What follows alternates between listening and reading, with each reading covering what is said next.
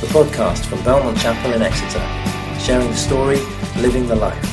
For more information, go to belmontchapel.org.uk. Not only do you sound lovely, you look lovely as well. It's great to be here. Those of you who don't know me, I'm on the leadership team here at Belmont, and it's great to be speaking to you this morning. If you have been here over the last few Sundays, you will know that we've been journeying together through John's Gospel. Last week, we learned from Simon when we were looking at John 5 this. We learnt that Jesus' words can do for sin and condemnation what you've just seen them do to muscles, nerves, tendons and ligaments. That's the bigger meaning to the healing of the paralysed man at Bethesda that we looked at last week. So this week, we're thinking about some really big miracles that Jesus carried out. Feeding of thousands and thousands of people with just 5 small loaves and 2 fish. And then Jesus walking on water to climb into the boat with his disciples.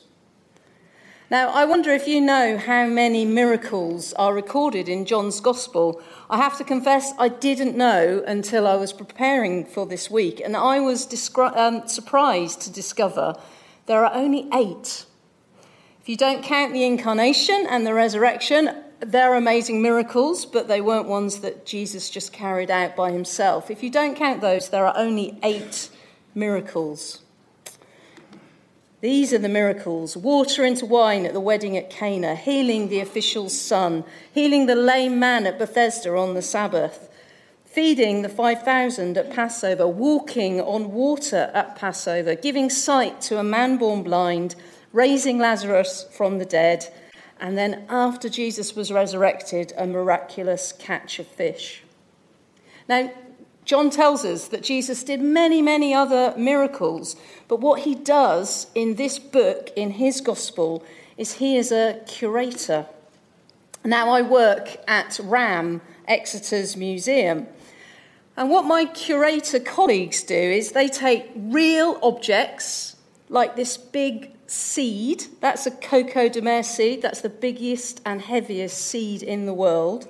They take real objects and they tell a story that's relevant to people today from those objects, whether it's a story about the history of medicine in Exeter or the value of seeds to help sustain the amazing range of plants that we have in God's world. And that's what John does. He takes real miracles to tell us the story of who Jesus is so that it is relevant to us today. So while we can marvel at these miracles and their evidence that Jesus was special, Jesus was sent from heaven, Jesus is God, we need to think about what John wants us to know from God through reading his gospel. What does God want us to see, and what does God want us to do this morning? This is what I think we need to learn this morning. We need to see that God provides for his people, and we need to let Jesus into the boat. We need to see that God provides, and we need to let Jesus into the boat. So let me set the scene for the feeding of more than 5,000 people. Thousands of people are following Jesus at this time. He's been in the city, he's been in Jerusalem, which is at the south of that map, and he's healed a paralysed man there, and now he's in the countryside, he's in the north. He's in a remote place at the far side of the Lake of Galilee, halfway up a mountain, and yet thousands of people are following him. They're following him because he's healed the sick. They're following him because he has charisma and personality. He's at the height of his popularity. Now, from after this point, everything gets smaller. in terms of those who follow Jesus, which is bizarre because actually the story is getting bigger. But Alex is going to speak to you more about that next week. Here, where we are in the Gospel in chapter 6, thousands of people are following him. He has star quality. And if we think about the history of the people of Israel, we know that they could really do with a leader right now, because their own leader at the time, Herod, well, he is weak and he is corrupt. He is really corrupt. You can read about that in Mark chapter 6. And the people with power, the Romans, well, they don't understand the culture of the people of Israel. They don't understand their history, and they can be really brutal. Crucifixion was their method of punishment. The people of Israel want a leader like Moses. Moses was their leader way back when they were an enslaved people. Moses freed them from the Egyptians. With Moses, they escaped from Egypt. They got liberation. They escaped across the water, and they got food. They got bread from heaven in the desert to meet their very real need of hunger. Can you see the connections? And how do we know that this is the connection that John wants us to see? Well, it's because of this verse. Verse 4, the Jewish Passover was near. Many of the stories that John chooses to tell us, those real stories curated to form the gospel, take place at Jewish festivals. And that's really important to John because he wants us to know that there is this strong link between who Jesus is and what God has promised for his people. So the people want a new leader. They remember God's rescue and provision. And this miracle is a sign. God provided for his people at the first Passover. Now Jesus is providing for the people when it's nearly Passover.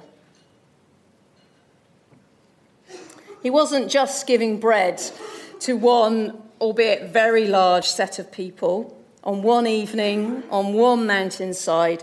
He was showing that not only can he provide bread in this amazing miracle, but that he is the lasting provision for all people. Jesus is the lasting provision for all people. Later, we didn't read it, but later in verse 35, Jesus declared, "I am the bread of life. Whoever comes to me will never go hungry." Just imagine being there on that mountainside. It would have been amazing, wouldn't it? You would have had this miraculous meal. But by this time tomorrow, your tummy would be empty again. You'd be hungry. It's like me and ice cream. I just can never get enough. So I'm either hungry for it, or if I have lots of it, I just can never get enough. So I wonder this morning, what are you hungry for? What are you hungry for?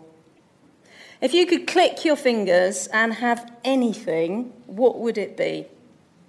A more successful job, a partner, a friend, health, financial security, the end of suffering for someone you love, rest, purpose.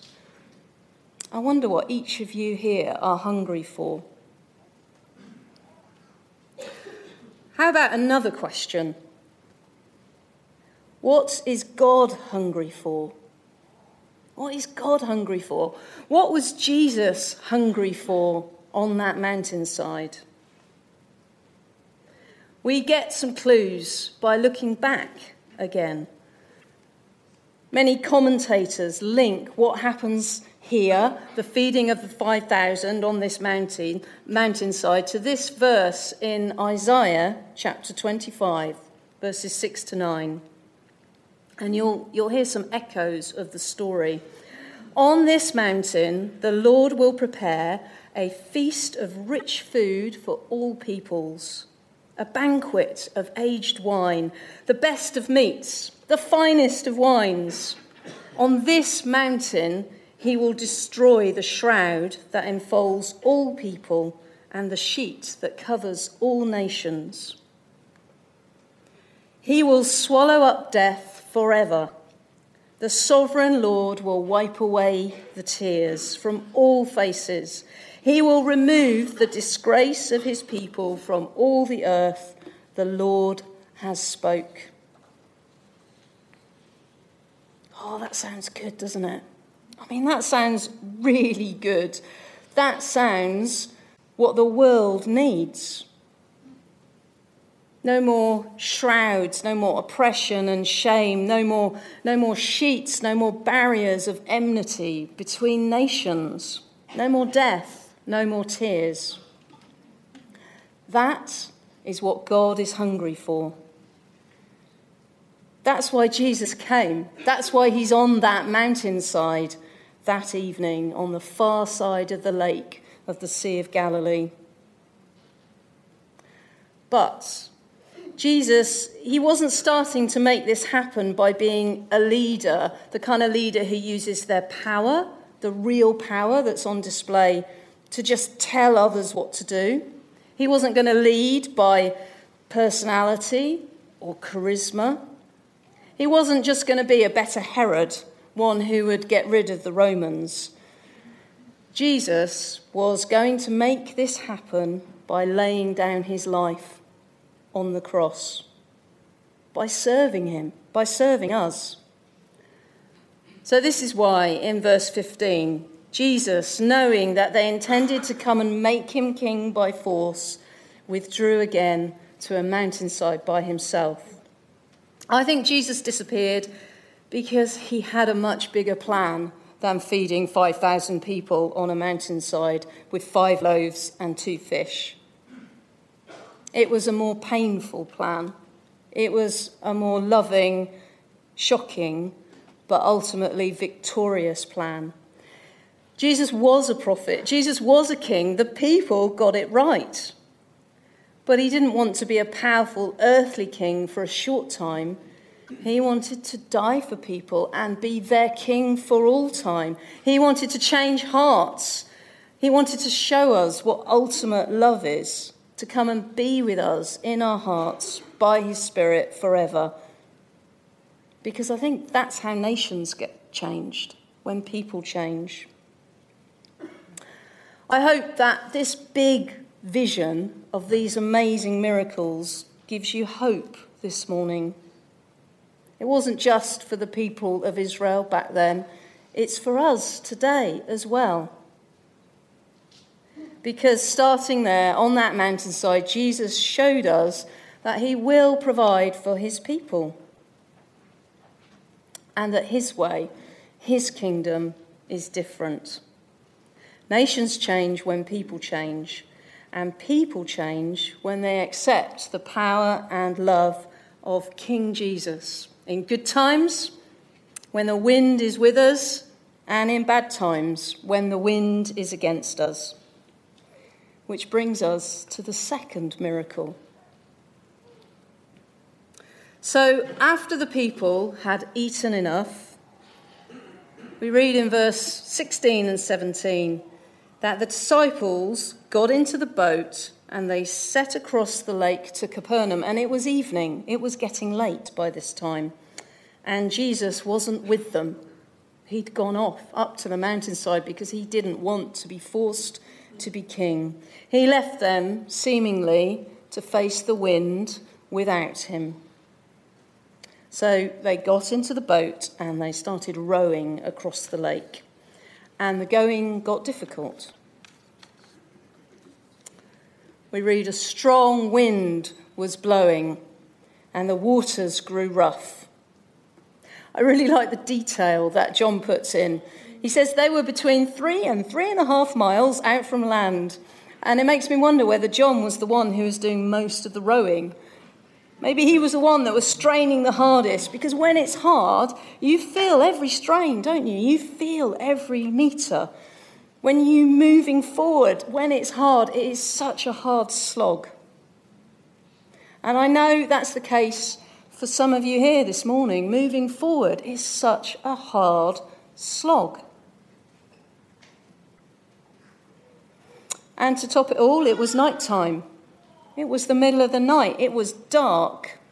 And I know some of you here are in dark places. So when they're at the farthest point from land, either side, they see this ghost-like apparition coming towards them, and that just adds to everything, and they're really scared. In their fear and their lack of trust, which I think we can all relate to, I think we would feel the same thing if we were there, they hear a voice, and the voice says this: "It is I, don't be afraid. It is I, don't be afraid." Now, I think we need to just hear those words before I analyse them and dissect them. Let's just stop a minute and hear those words. It is I, don't be afraid. Just hear those words, not from me, but from one who can feed 5,000 people with 5 loaves of bread and 2 fish, and one that can walk on the water in the wind and the waves. One who's walking towards you this morning. It is I, don't be afraid.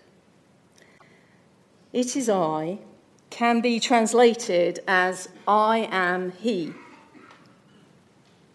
We're back to Moses again. When Moses first met God, he asked at the burning bush, "What's your name? Who are you? What's your name?" And God said, "My name is I am who I am. I am." Jesus says, "It is I am. Don't be afraid." Jesus says to us this morning, "It is I. Don't be afraid." I don't know what wind and rough waters you're battling against at the moment. It may be that you're facing things you've never faced before, temptations, worries about your children, financial worries. Jesus says, "It is I, don't be afraid." So what do you have to do with that? What's the action? What are you going to do? And verse 21 changes everything. Then the disciples were willing to take him into the boat. Jesus didn't force himself into the boat. I mean, he could have. He just fed 1,000 people and walked across to them on the water. But he lets them decide. And he lets you decide. He lets me decide. Will you take him into the boat?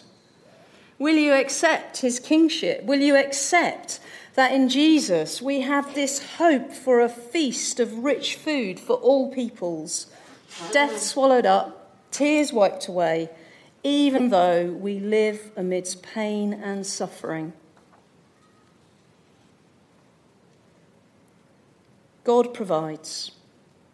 Let Jesus into the boat. So I'm going to end by telling you a little bit of my story. I let Jesus into the boat, into my boat, into my young life when I was about 12, 13 years old. I found my way to church through a friend and a teacher, and I truly met Jesus. And so around that time, I joined a youth group. There were 4 of us in our 11 to 14s youth group who wanted to learn more about Jesus. And the youth group leaders would stay behind on a Friday night and do a Bible study with us. Big shout out to youth leaders, okay?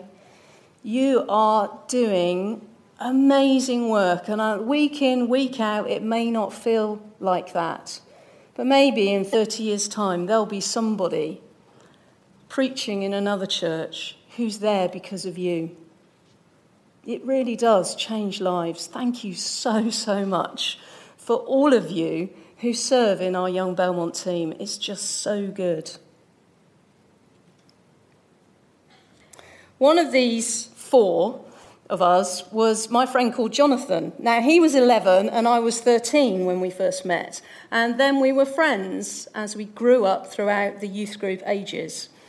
Now, until 2 weeks ago, the last time I spent any significant time with Jonathan was when I was 19. And then 2 weeks ago, I went for coffee with him in the centre of Birmingham. He lives up in Birmingham, and I've been going up there fairly regularly. Jonathan and his wife are in church leadership, like me. Jonathan loves to get to grips with the Bible, like me. We also both remember the time that his mum dressed me up as a bandit for the church beach mission. And we had a great time catching up. It was just so lovely to see him after all those years. But the thing that I came away with, the strong sense I had, and that still stays with me, is how much God's hand has been in mine for those 30 years. I do not regret letting Jesus into the boat that first time, and all the time since that I've had to do it. So in those 30 years, there's been lots of ups and downs. There's been times when I've messed up. There's been times when other people have messed up and caused me pain and distress. There's been times of blessing and times of fear, times of hope and times of hopelessness. There's been times when I've been knocked down and been so despairing, but God's people sitting here in the room this morning, have picked me up and loved me and cared for me and carried my burdens, because we're not in this boat on our own. There are others with us. I've been so blessed by you. There's also been times when I've said, no, I'm not letting you into the boat. I want to do it my way. And the Lord of the waves, the Lord who can feed 5,000 people to fill a prophecy made thousands of years previously, just stands there with all the love in the world, standing on the water in the middle of the night, saying to me, it is I, don't be afraid. Precious child, let me in the boat. I am the one. I am the king. I am on your side. And one day there is going to be a feast of nations. Trust in me, I am your salvation. I am the world's salvation. See that God provides for his people and let Jesus into the boat. If God has spoken to you this morning, and my words aren't important, it's God's words that are important. If God has spoken to you this morning, then come and speak to me. Come and speak to Nick. Come and speak to the people that you're with. Stay for lunch. I'll be at lunch. You can grill me if there's something that you disagree with. You can tell me your story of when you let Jesus into the boat. So Ruth and the band are going to come and we're going to sing worship to this amazing God. Let me pray. Dear Lord Jesus, Lord of the waves, Lord of the wind, Lord of the world, Lord of your people, speak to us, be with us this morning. Whether we are feeling so blessed by you, whether we're feeling abandoned by you, help us know that you are standing there saying to us, it is I, don't be afraid. Let me in. Thank you for the hope we have, for the hope for peace.